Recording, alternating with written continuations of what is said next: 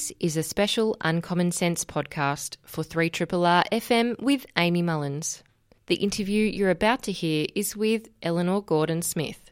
Eleanor is a philosopher and writer and came in to talk about her new book, Stop Being Reasonable.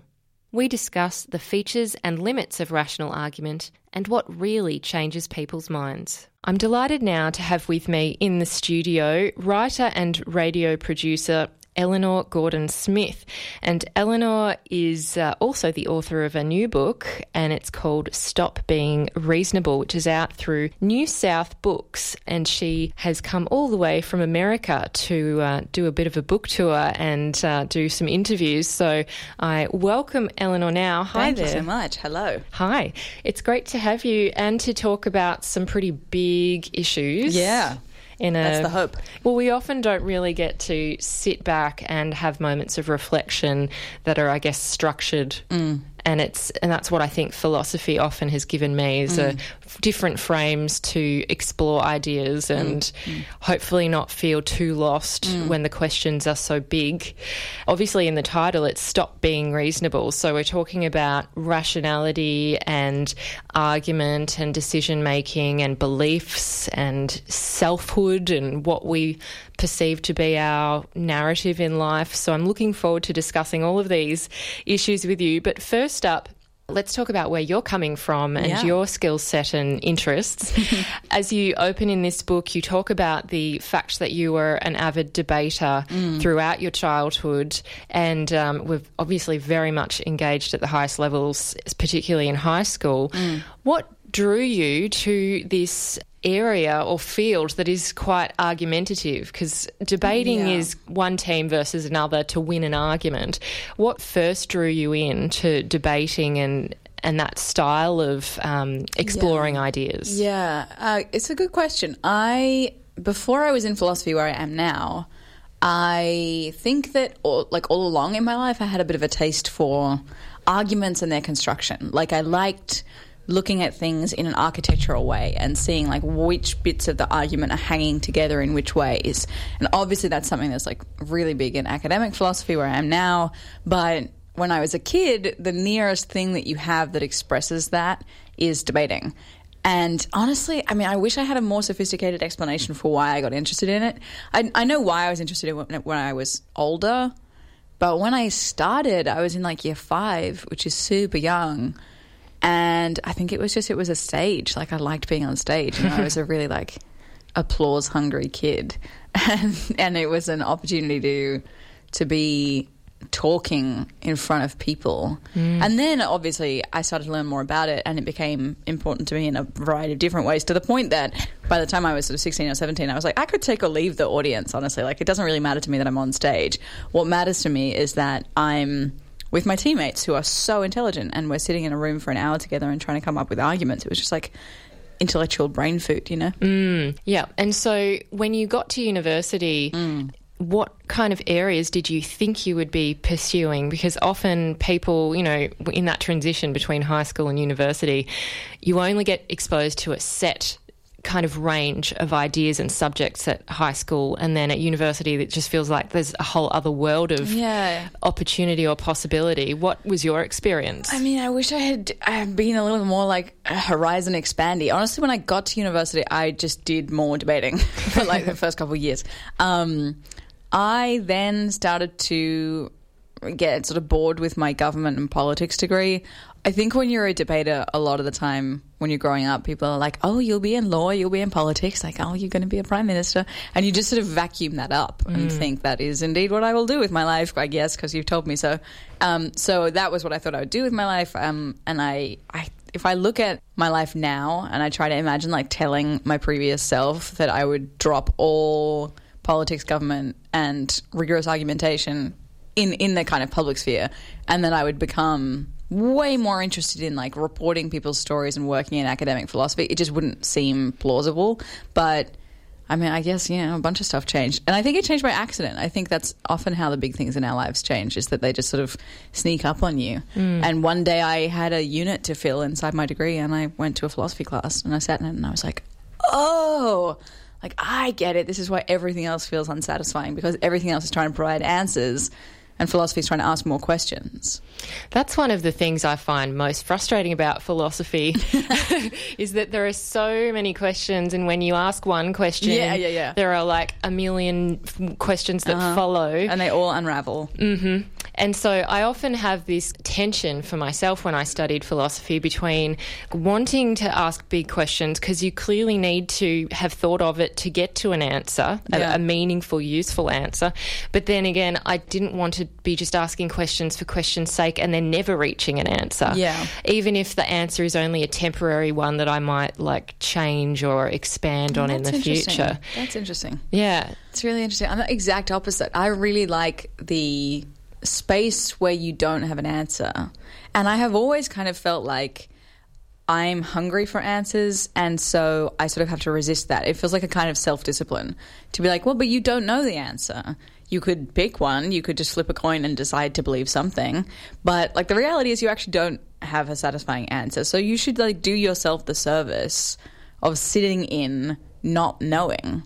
And I think I always found that super satisfying, especially coming off the back of a life where, you know, I'd spent so long proffering answers in various speeches and academic environments to suddenly be allowed, as it were, to be like, I don't know. It's a hard question. People have been asking it for 2,000 years. I don't know. Here's my best guess. Or here's a new way of formulating the question. That felt like a huge freedom. I can see how that would be quite liberating, given that you've constantly had the expectation to provide an answer, whether or not the answer was always to your satisfaction. Totally.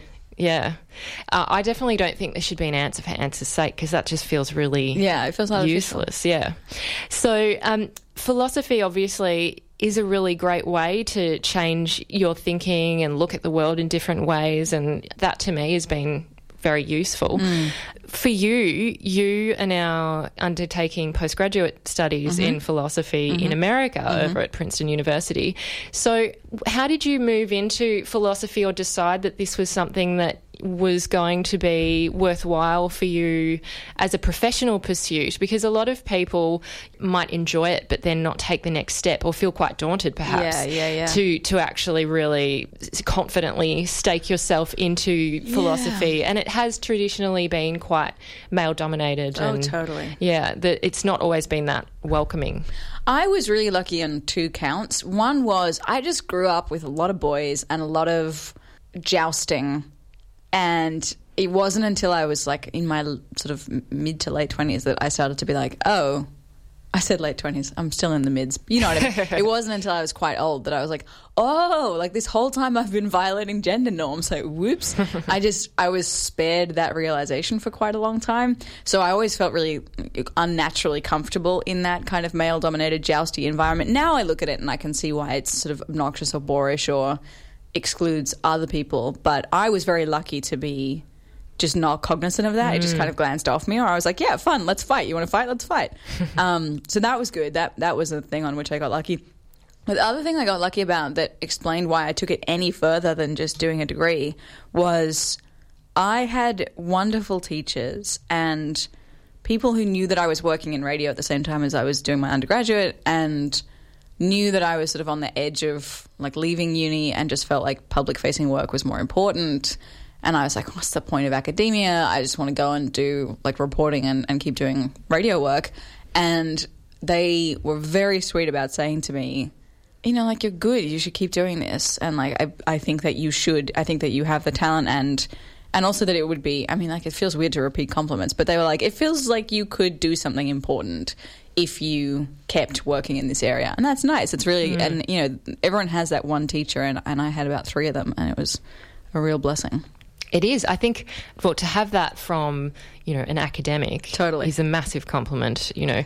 So basically we get to this book. It's pretty unique to be writing a book in your 20s. I think it's a great thing. Thank you. So congratulations. Thank you. And really, I'm interested. While in grad school too, which was I was going to say, the workload was heavy. How does one actually? Yeah. I mean, I'm just one of those people. Like, I just like. Do you sleep? I do, actually. I sleep a lot. I think sleep is important. I kind of don't really care for this like workaholic culture where people are just like measuring the size of their intellectual biceps by like, oh, I was in the office till 4 a.m. It's like, well, okay, great. So now you're underslept and you're not functioning. Like, good for you. I think sleep's important, but I also think that if you're lucky enough, like I am, to be doing graduate school and in a position to be thinking really deeply about something and to be kind of working on your own terms. Like, I don't have a boss. That's amazing. Like, so few people are in that position. I just feel like really lucky, and I feel like I have to do something with all that luck. That's a really great way of putting it. Thank you. Let's move into the book and how you got to the idea of writing the book. It is pretty unique, I guess, in terms of the subject matter and the way that you've approached it. And given that, as you said, you've worked in radio, you're very much interested in speaking to people and having a very practical focus as well. I'm interested to hear more about the story that you did for radio on This American Life, which led you to this book. And as you said, I think it was was it at the end of the book you were saying that it kind of evolved? Like you still changed what it might be about whilst you were writing it. Yeah. Okay, so what the book is now is it's a series of true stories about people who changed their minds in high-stakes ways where they really started to lose something. Like, the thing that they were changing their mind about was something that was bedrock to the way that they saw themselves or the way that they saw the world. And I wanted to go and interview those people as a philosopher, but also as a reporter, and say, like, hey, what happened in that moment where everything that you had believed really strongly crumbled? And what was it like to go through that? Was it like a grief process? Was it an awakening? Like, what did it feel like? But then, more importantly, for like my academic background, I wanted to take those true stories, many of which were super moving, and pair them with philosophical questions about what it is to be reasonable, what it is to be rational, and what their stories could teach us about what a quote-unquote like good change of mind really looks like. So that's where it ended up. It started because I did this radio program for This American Life where I walked around the streets of King's Cross in Sydney's like party/nightlife district. It used to be before they changed all the laws and you can't buy alcohol there. But it was a bit of a like rowdy environment, and I walked around. It is a little bit seedy too. It's still seedy. It's just like there's 6 people, but all 6 of them are seedy. You know, like it's lost the life, but it hasn't lost the grossness. So I would walk around there with a microphone and a recorder, and I would wait to be catcalled and sort of generally harassed, which obviously happened fairly frequently. And I would turn around to those guys and I would say, like, hey, what did you just say? And like, sincerely, I'm curious. Please help me understand. What were you hoping for? Like, how, like, what really, when you go home and look in the mirror and you're like, I'm going to catcall today, what are you thinking? What is it in your mind that makes you think that's fun or something you want to do? And I spent a couple of weeks doing that. And the ultimate aim of that project had been, I'll get one of these guys and I'll sit down with them and I'll talk for like an hour and I'll get them to change their mind about catcalling. So the radio program wound up being a sort of collage of the conversations that I'd had with people, and in none of them was I successful at changing someone's mind. Yeah, I listened back to parts of it and heard some of the very Aussie guys that you spoke to. Yeah. And I mean, some of them, it seemed like, were kind of a bit like show-offs, you know. They had a very flamboyant or outgoing character or persona on the street. And and a lot of... I certainly have been in a similar kind of situation where you do come across those men who are kind of like... They'll often do it in a really overly smiley, friendly way, like, you know, and they perceive it to be a real compliment that... And that they're really trying to kind of bestow upon you some really positive sentiment. Yeah. Was that the main kind of reason, or were there other reasons that they were hoping for? Like, were they trying to get some kind of attention or like get a relationship out of it? I mean, it was all of those. I was kind of surprised. I had hoped that when I went and talked to them and just like held out a microphone and said, why do you do this, that some kind of consistent motivation would come through. And in fact, what came through was that every single guy I spoke to had a broadly different way of explaining why they thought this was a cool thing to do. Some of them said, you know, I think I just do this for like a pack mentality. I think I'm just doing it for the guys around me. Like, honestly, it's more about my friends than it is about you. Some of them said... apparently totally sincerely, like, I'm trying to meet someone. I'm trying to meet a girl. And at least this way, I'm getting her attention. And then some of them were just like, yeah, I really don't know. Some of them were like, actually, I can't tell you. I'm just in the habit at this point. So it was kind of a sort of inconsistent mishmash of motivations. And it shows that really you can't assume someone's motivation. Totally. for anything. Yeah, I sort of had expected that they would be more transparent with themselves about why they were doing what they were doing, but I guess very often people do things for reasons that they don't understand. So you had a lot of in-depth conversations with people, men, on the street. Women didn't catcall you, did they? You'd be amazed to hear. No. So I wish they would. That would be fun. I'd like to meet a lady like that. Yeah. In terms of some of the men, like I know that there was 2 men or friends that you spoke to. I think it was Zach and Mike. Yeah. And they were really keen to talk. And I think you spoke maybe twice, was it? Yeah, well, I spoke to Zach twice. Yeah. Zach and Mike was the one-off. Yeah. And not only was it catcalling, it was a tap or a slap on the butt. Yeah, so some of these. This was super interesting. I mean, I should be clear, like, I really liked these guys, and part of me still is like, I feel like I sort of did them dirty by putting them on the radio, but it's like, you know, they knew what they know what a recorder is, they know what a microphone is, they know what a journalist is, and like they did in fact say all these things. So, you know, I have to remind myself that I'm not the node of blame for the fact that people now know that they think those things, because they do think those things, and they said that they thought those things. What they said they thought was, like, not only is it fun to yell compliments at women, but it's fun to run up behind a group of girls and, like, smack one of them, like, hard on the bum. And then, bum feels so trivializing, but it's what they said. And this was, like, a fun way of getting her attention. And it was only when I went home with that tape to one of the producers of This American Life, and I was like, oh, hey, like, I spoke to these guys, which was, you know, we've been doing this for dozens of nights at this point. And they listened to the tape and they were like, that's assault. Like, that's really serious. And I hadn't really clocked that it mattered as much as I think they thought that it did. And obviously they were right. But yeah, I spoke to them quite a lot. And I went back to talk to Zach on a weekday when he wasn't with his friends and when it wasn't, you know, rabble-rousey night type culture. And I spoke to him for like 90 minutes, just us one-on-one, sober in the daytime. And that's the conversation that went to air in full. That's like all sort of half hour of the show was basically that uninterrupted conversation. And yeah, I got him to commit to not slapping people anymore, but I could not get him to change his mind about actual catcalling. And clearly you're engaging there in, I guess, a rational argument. You're trying to say, well, surely I can convince them that this is something that most women would not welcome or enjoy. Yeah. And even if you think they're probably being polite or trying to protect themselves in some way from a potentially threatening situation.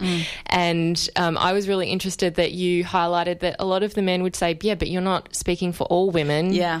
What about the others? You know, surely there are women out there, based on my positive response that I've seen, like the vocal tone or the body language of women who respond back to me. Yeah, and this is where the philosophy kicks in, and this is what I try to do in the chapter of the book that deals with this, is I was watching this amazing philosophical thing play out where 2 things were happening. One, we both had the same piece of evidence, but we're moving it in completely different directions.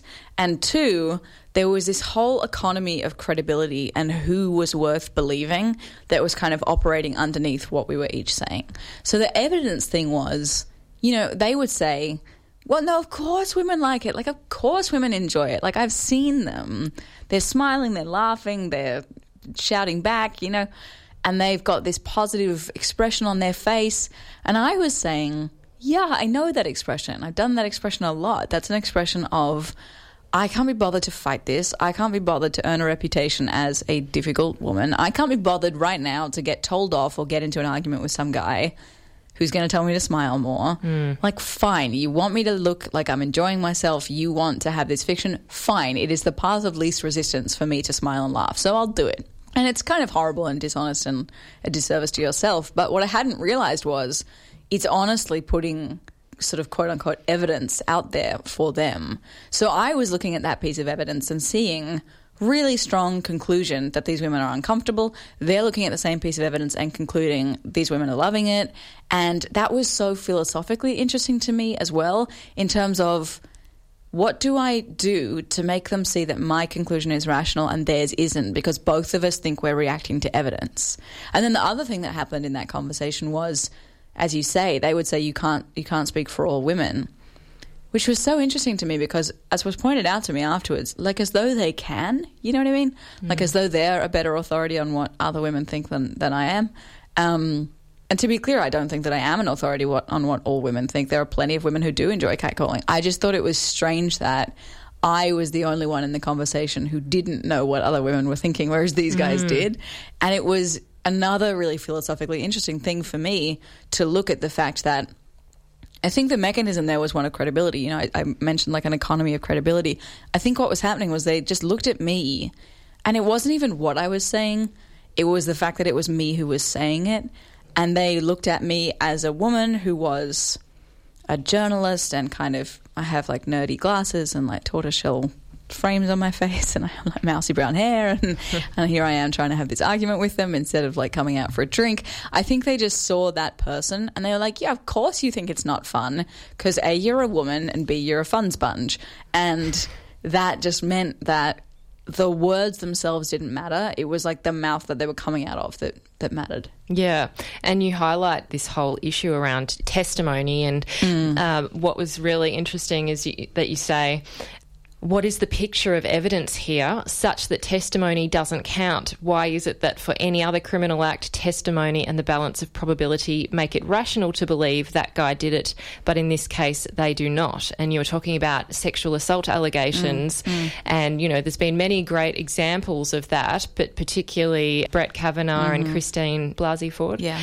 And that situation where, you know, she was very calm and mild-mannered and respectful and very sober, I guess, in the way she spoke and at the testimony. And then we saw Brett Kavanaugh, who was looking to become the next judge on the Supreme Court bench in America, you know, being very emotional, not particularly rational, or at least he was very reactive. Yeah. I mean, there's a fantastic book by Suraj Mali called Women's Rage or The Power of Women's Anger.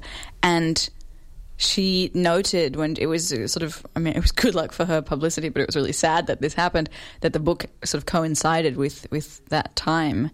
And she pointed out, like, that's a man who yelled on national TV, talked about how much he liked beer, cried, accused his questioners of themselves being alcoholics, and he struck millions of people as more credible than she did when she did everything right that you're meant to do as a sober, rational witness. And it was one of those moments that made really vivid for me the fact that, you know, you read the quote, which was, you know, what do we think evidence is?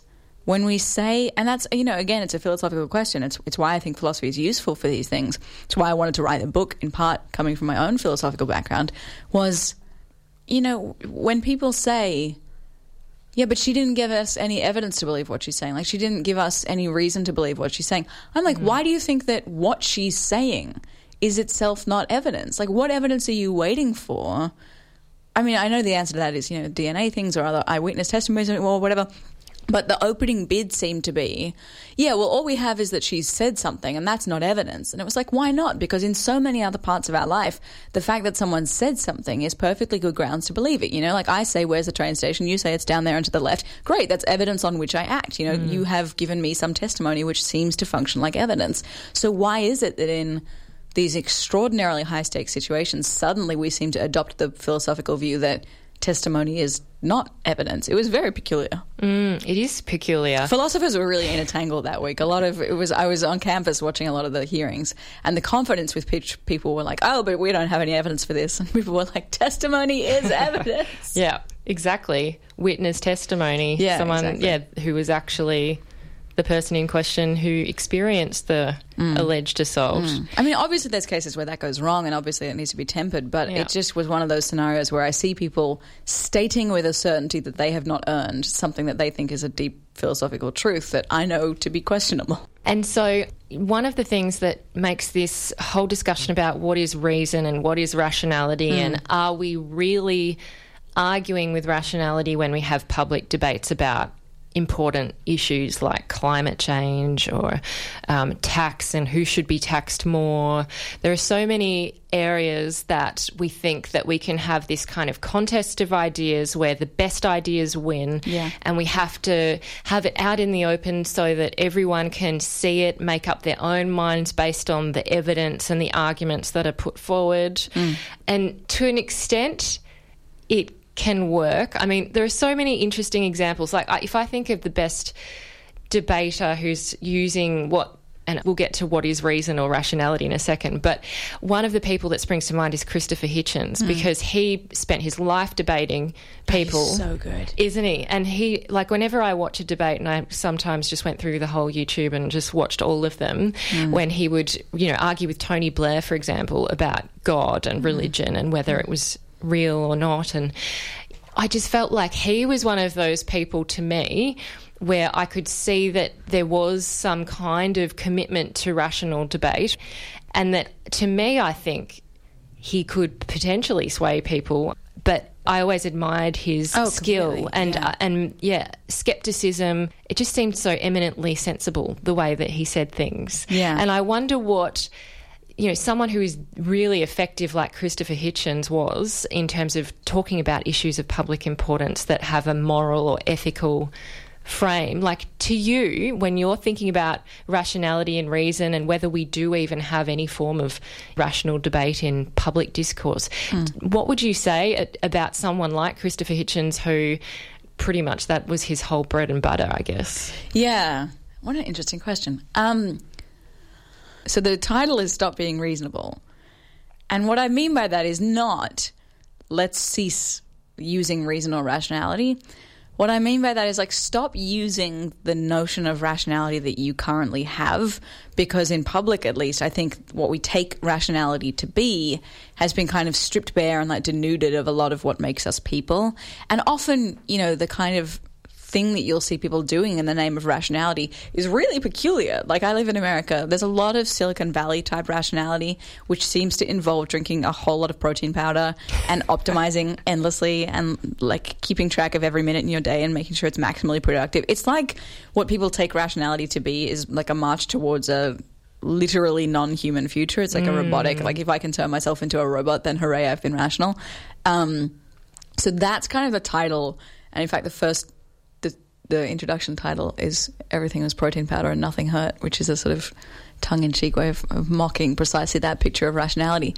And someone like Hitch, I think, is such a good model of what actually rich, rational persuasion looks like, because you'll notice with a truly great orator, and the things that I found attractive in public speaking when I was a kid, they're not doing that weird, denuded version of rationality.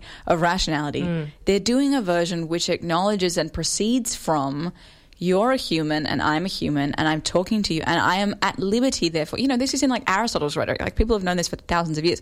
When you're an orator, you're at liberty to use things like how your audience is feeling, how they're seeing themselves, how they are seeing you, which narratives they're thinking in line with, who they trust. Like, all those things are admissible to a truly great persuasive speech. But then what's weird is, as someone who was once, kind of good at persuasive speaking, nowhere on par with Chris Hitchens, but, kind of like I could bend my way around an argument, people often look at that and feel like, oh, you're manipulating me. Like, your use of oratory is short-circuiting my rational brain and you shouldn't manipulate me like that. And there's a sort of mistrust of people like Hitchens and people who are good with words, as though what they're doing by appealing to our humanness is underhanded or, like, sneaky in some way. And that's so weird to me, because it's like, in order to think that a good orator is manipulating you, you have to think that the things they're appealing to, like emotion and your sense of self, are not rational and don't belong in your decision making. So that's the only way you can make those poles connect, is to be like, you're manipulating me because the things you're appealing to don't belong in my decision-making, which is a bizarre thing to think, I think. Yep. So there is a role for empathy and elements of the human existence, I think what so. Makes us unique. I think so. And that's sort of the guiding thesis of the book, is that we owe it to ourselves, we owe it to each other, we owe it to the philosophical richness of a lot of these concepts to be more capacious in what we take rationality to be. And I think that there are very good arguments, philosophical and, just on the basis of the people that I spoke to, like things that came out of my conversations with these wonderful sharing people who were so open with me about the moments that they changed their minds. There are real lessons about the fact that what it is to be reasonable might be much more capacious than we've imagined. We'll get to some of those examples in a minute. But before we do that, I want to kind of just close off this discussion about what is being reasonable, which is really the first chapter, I guess, of this book.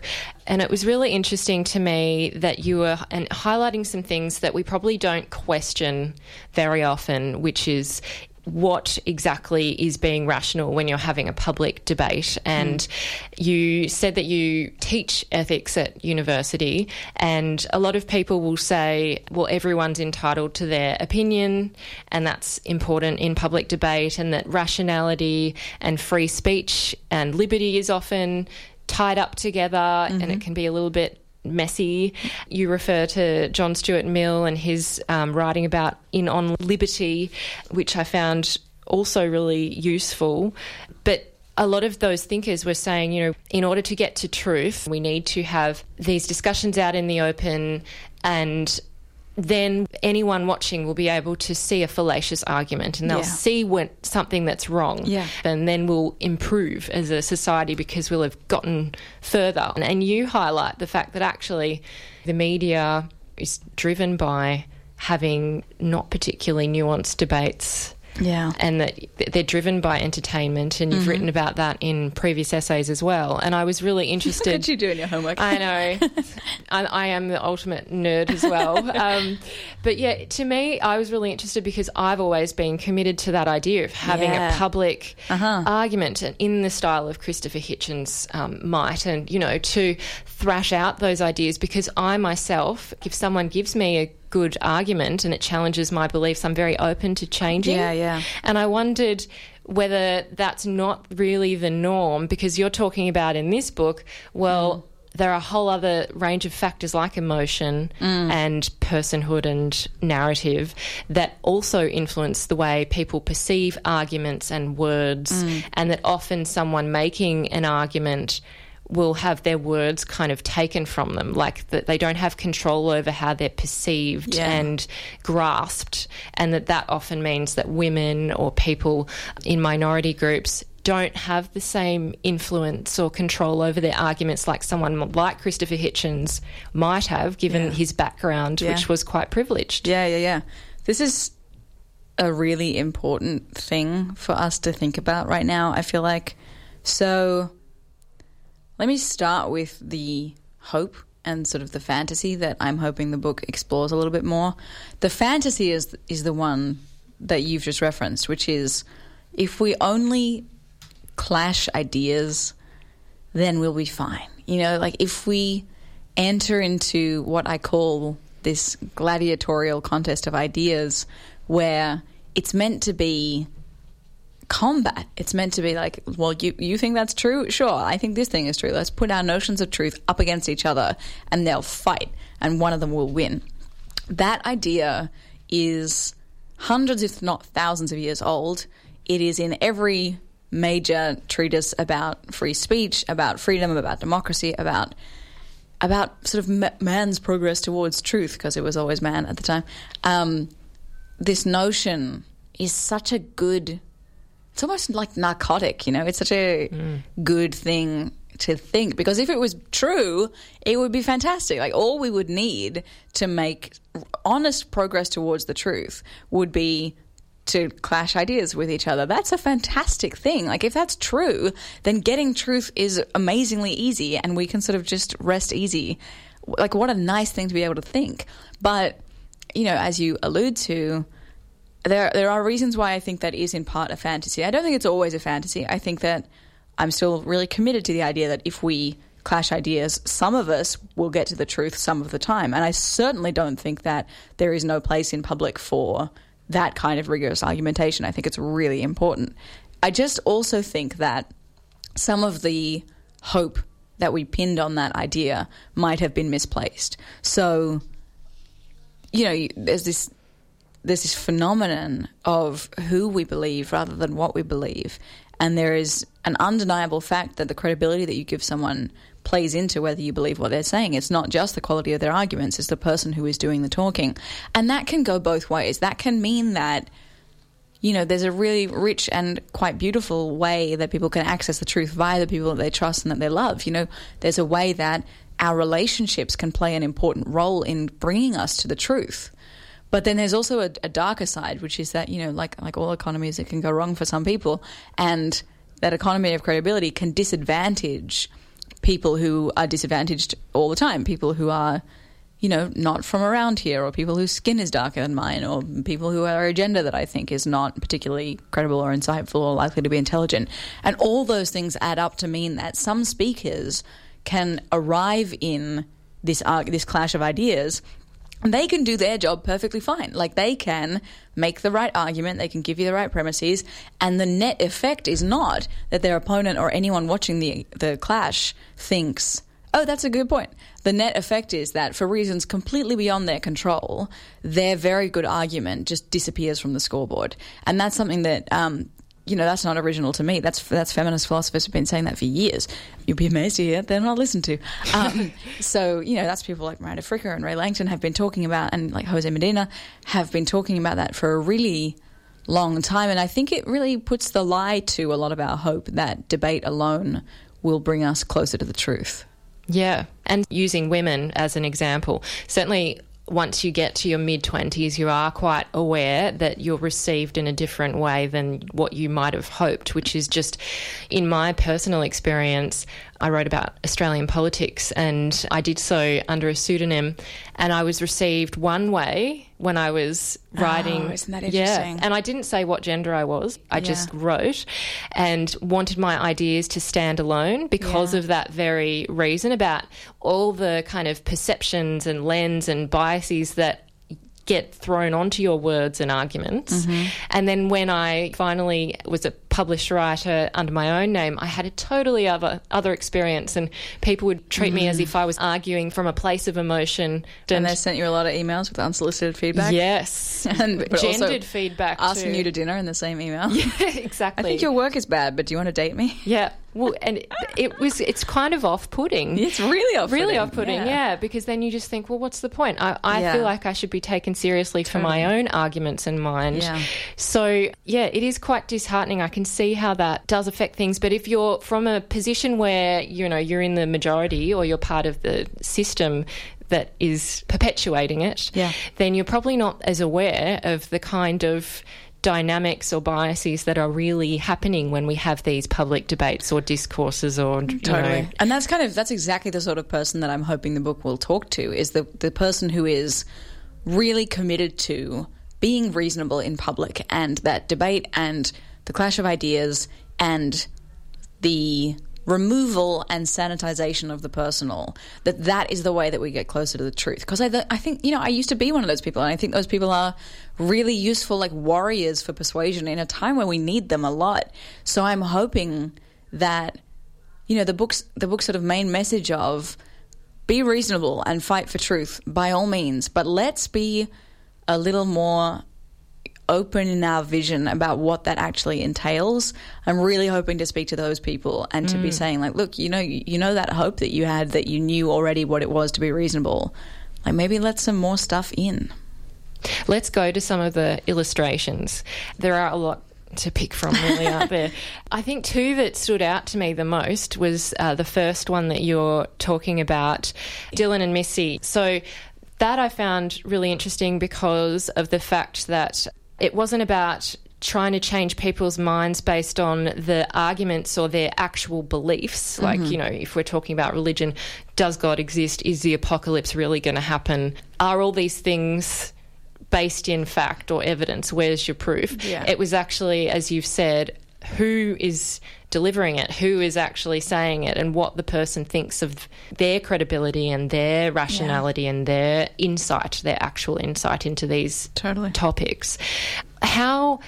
when it's not about the actual facts or the arguments themselves or the beliefs themselves, which often we think that is how you change someone's mind, when it's about because that person said it, how do you challenge someone, particularly when it is something like politics and it's not like, oh, you don't believe in climate change, here's all the evidence. Yeah. It's not, well, these are the points or my beliefs based on the evidence. It's actually like, no, but these people said it and I believe them because it's them. Yeah, it's them.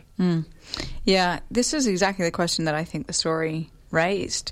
So Dylan was born into a cult when he was really young, because that's the age at which you tend to be born. So he was born into a cult and he was raised in it for 25 years. He'd never spoken to anyone who was outside it, really, in any kind of serious way. He was in the cult sort of like really full-bloodedly, like he was committed to it. He believed the things that they told him to believe. And those were things like, you know, as you say, like the apocalypse is coming and like there's this whole weird host of things that like everyday objects instantiate Satan and you have to be real careful about them. And you can't have certain like, medical treatments. It was really like fringe. And he met Missy when they were both working at a restaurant and sort of immediately fell in love. And as a reporter, one of the things that's difficult about interviewing them is that they just don't like talk in separate sentences. They're just like so fused and so in love still that they sort of only interview as a fused item. And what happened was Missy committed to herself that she was going to change Dylan's mind about his beliefs about this cult and she was going to get him out of this cult. She married him, she had kids with him before he'd changed his mind, but she was still sort of chugging through life, committed to the idea that she was ultimately going to change his mind. And the way that she said about changing his mind was, I'm going to pretend that I believe what these people believe. I'm going to sort of infiltrate in like a black ops thing.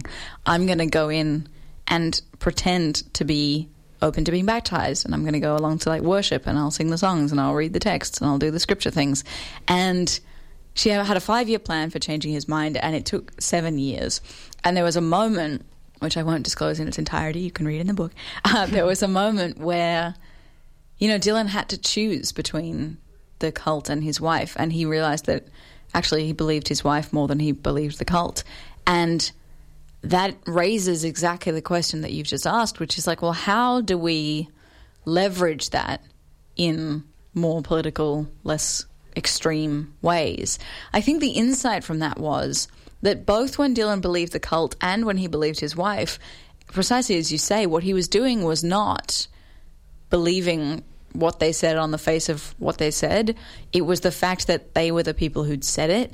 And I think it's important to recognize that there are times where that can be rational, right? There are times where believing what people tell you on the basis of the fact that it's them is a perfectly good probability judgment. Like, that's a person who I trust. They're likely to be right. I believe it on the basis of what they've said. And you need to. Yeah. Because as you say in another one, if it was with your relationships, for example, you'd end up being this very paranoid person who could never have an open, trusting relationship. Exactly. Like, so much of our daily wonderful life depends on believing what we're told. So that's not what's wrong with what Dylan did. There's a sort of different question about what's wrong with what, you know, the way that Dylan was structuring his beliefs. I think the answer about, you know, how we can use that in political cases and in cases where you're trying to get someone to see the evidence is, I think you've got to get to know why, like, what is it about the people that they're believing that is important to them? Where does the trust in them come from? Because very often it's not just, I think they're right about what they're talking about. Very often the trust that we place in people has a lot to do with, you know, how do they make me feel and what narratives do they let me think about myself? And if you want to displace the beliefs that arise from that trust, you have to displace the trust itself. And that can be complicated. But you're also, if I'm trying to argue you out of trusting someone, I'm allowed to use certain things that I'm not allowed to use if I'm arguing you out of a belief, right? Like, if I'm trying to get you to believe that this person's not trustworthy, then I can say all sorts of things about them, and it's relevant and it's rational because you shouldn't be trusting them, and that's worth keeping in mind, I think. It's such a challenge nowadays as well because of the polarisation of views politically. It's getting worse, I think. And we are having more of these debates out in the open in different platforms, which have their positives and negatives. Like all things, but one of the things you pick up on there is about narrative and about who a person is, and that often what they believe and what they think is rational is tied to their sense of self, and maybe it's not often questioned because we're constantly building a narrative in our mind. And I loved the part where you were talking about how it's quite self-reinforcing and cyclical, and so if you have a narrative of yourself, you often then act out that narrative and it becomes this self-fulfilling prophecy. Totally. And how do you have a circuit breaker, and what happens when you might actually break the circuit? And the great example is Alex's story, and I was just so...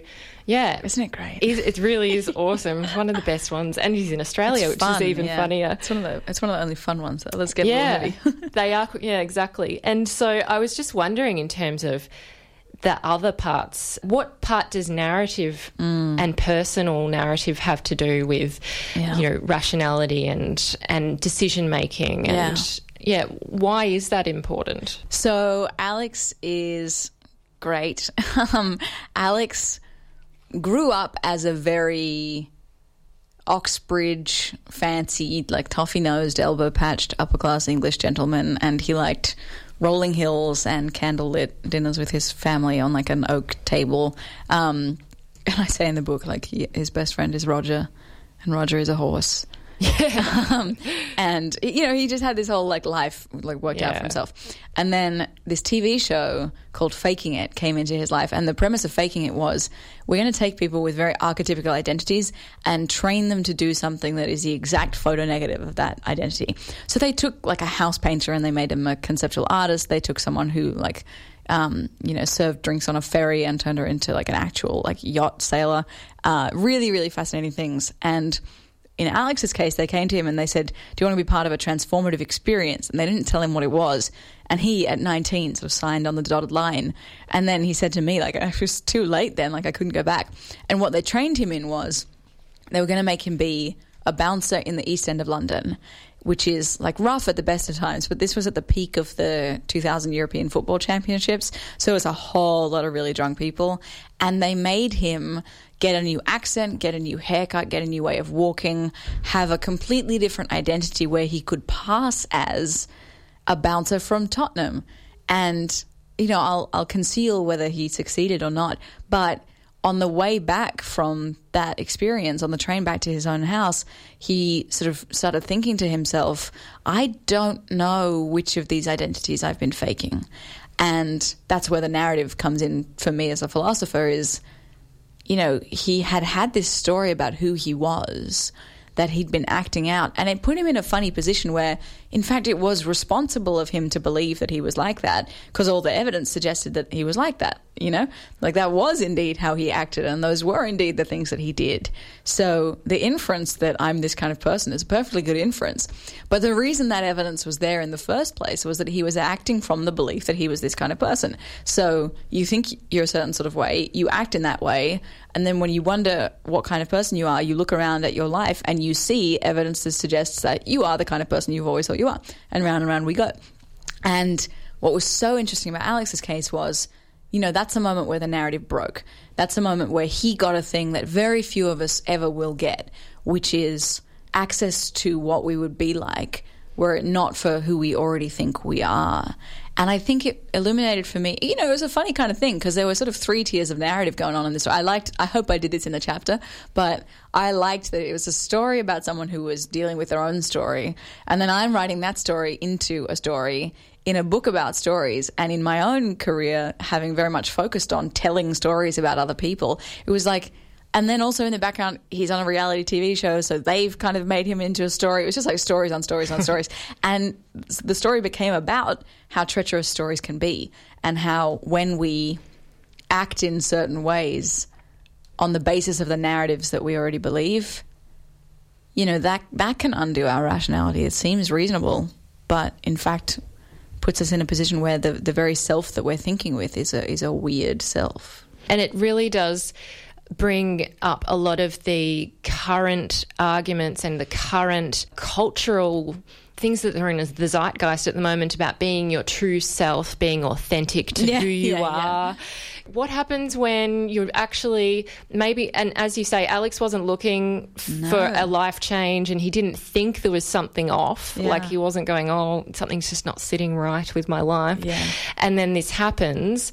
You would have assumed that someone who had that realisation would have already been on a bit of a journey, so to speak, to have a kind of inkling that something wasn't right in their life. Yeah. And you say that if there is no standing real self waiting to be found, then it's very hard to understand how we could reason ourselves into seeing it. And, I mean, that's a big mind explosion in a way. It was perhaps reassuring that maybe there isn't some authentic, real, true self that you just need the special insight to find, and then all the things in your life will click into focus. You and make it, you don't discover it. Yeah, you can't like reason yourself into or rationalise yourself into what am I really. Yeah, I think that's right. I mean, obviously I think that's right. That's the thesis I landed on. I totally think that's right. I think that it's very easy to think that the self, just like everything else in the world, has a standing truth that we can discover if we look hard enough. But of course, the thing that's funny about that in the case of the self is that, you know, you make the thing that you're trying to get evidence about. And I think it's kind of liberating to think, well, if instead of discovering it, I'm making it, then I can stop looking so hard. It reminded me of existentialist philosophy because it was really just like existence precedes essence, which is essentially like you're not born a coward. Yeah. You have cowardly actions or behaviours that can accumulate and, you know, you look like a coward, but you can still change course. Yeah, totally. I think that's one of the most liberating parts of philosophy for me. Yeah. So we're going to have to wrap it up. Obviously, we've just scratched the surface, which is great, so people can then do more research and thinking by reading this book, which is called Stop Being Reasonable. But just to close out, I guess now that you have been thinking deeply about rationality and evidence, are there things that have changed for you in the way that you think about life and rational argument? Yeah, there have been. I think it was important for me to realise that, you know, I spent a lot of my life having arguments with people in personal settings where they would tell me that I was like debating too much. And I remember always being like, that's just because your argument isn't good. If your argument was good, you would be less afraid of arguing it. But now I feel like, you know, they weren't saying, like, I'm scared because you're better at arguing than me. They were saying, like, stop treating this like it's just an argument. You know, like, there are people involved here and you got to attend to them as well as the arguments you're trying to make. And that was, I think I'm less of a bad person now that I realise that. It's so true that there's all of these human elements that are hard to pin down. Sometimes you can't even name them. And they're not always consistent between people. And so, you can't have this formulaic approach to something which is not even close to experience that way. Totally. And then, like, you fail to make them... Like, you fail in your argument. You fail to bring either of you closer together or closer to the truth. And then you walk, like, it's so easy to just walk away and be like, oh, that's on them. Like, they were so irrational that whole time. And it's like, no, it's only you, you know? Like, it's like you failed to communicate. You failed to persuade someone. You failed to reach someone. And it's not on them. That's a failing of yours. And what comes to mind is the federal election. Yeah, let's not. No. Eleanor, it's been fantastic to speak with you so much. And congratulations. Thank you very much. I've been speaking with Eleanor Gordon-Smith, who is a writer and radio producer, and she's the author of a book, Stop Being Reasonable, which is out through New South Books.